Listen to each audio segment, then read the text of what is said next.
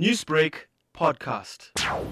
We as Active Citizen Movement, we haven't met officially around it, but we are, in terms of our values, take this as opportunistic move by Malema and his organization, if this really is representing his organization's views, that he go and spread utterances that promote racism and division among our people in the country. Because we believe as the Active Citizen Movement that the role of political parties is to unite people across racial lines, not to divide people according to racial lines. Two, is to promote social cohesion. That is the role of political parties. So we condemn these comments by Malema. We feel that is a move to get cheap political points for next year elections, but at the expense of other people. On one of Newsbreak tweets, the EFF president responded and said, "Who, me, under fire like for real? I can't feel the heat. It must be a weak fire or imaginary one." Your reaction to these comments? I don't think they will concede that they are feeling the pressure, but I think 90% of the civic organization, we commend them.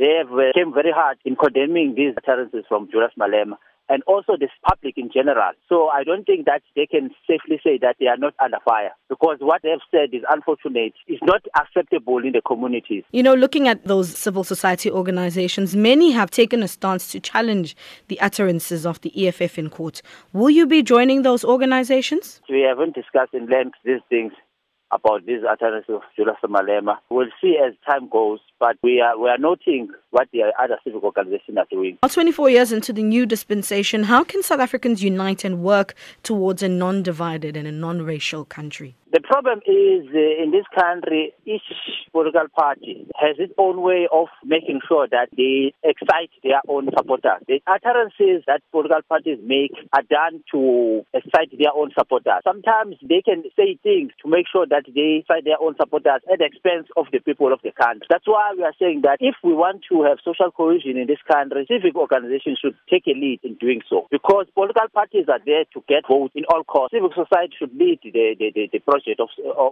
social cohesion to unite the people of South Africa. Newsbreak, Lotus FM, powered by SABC News.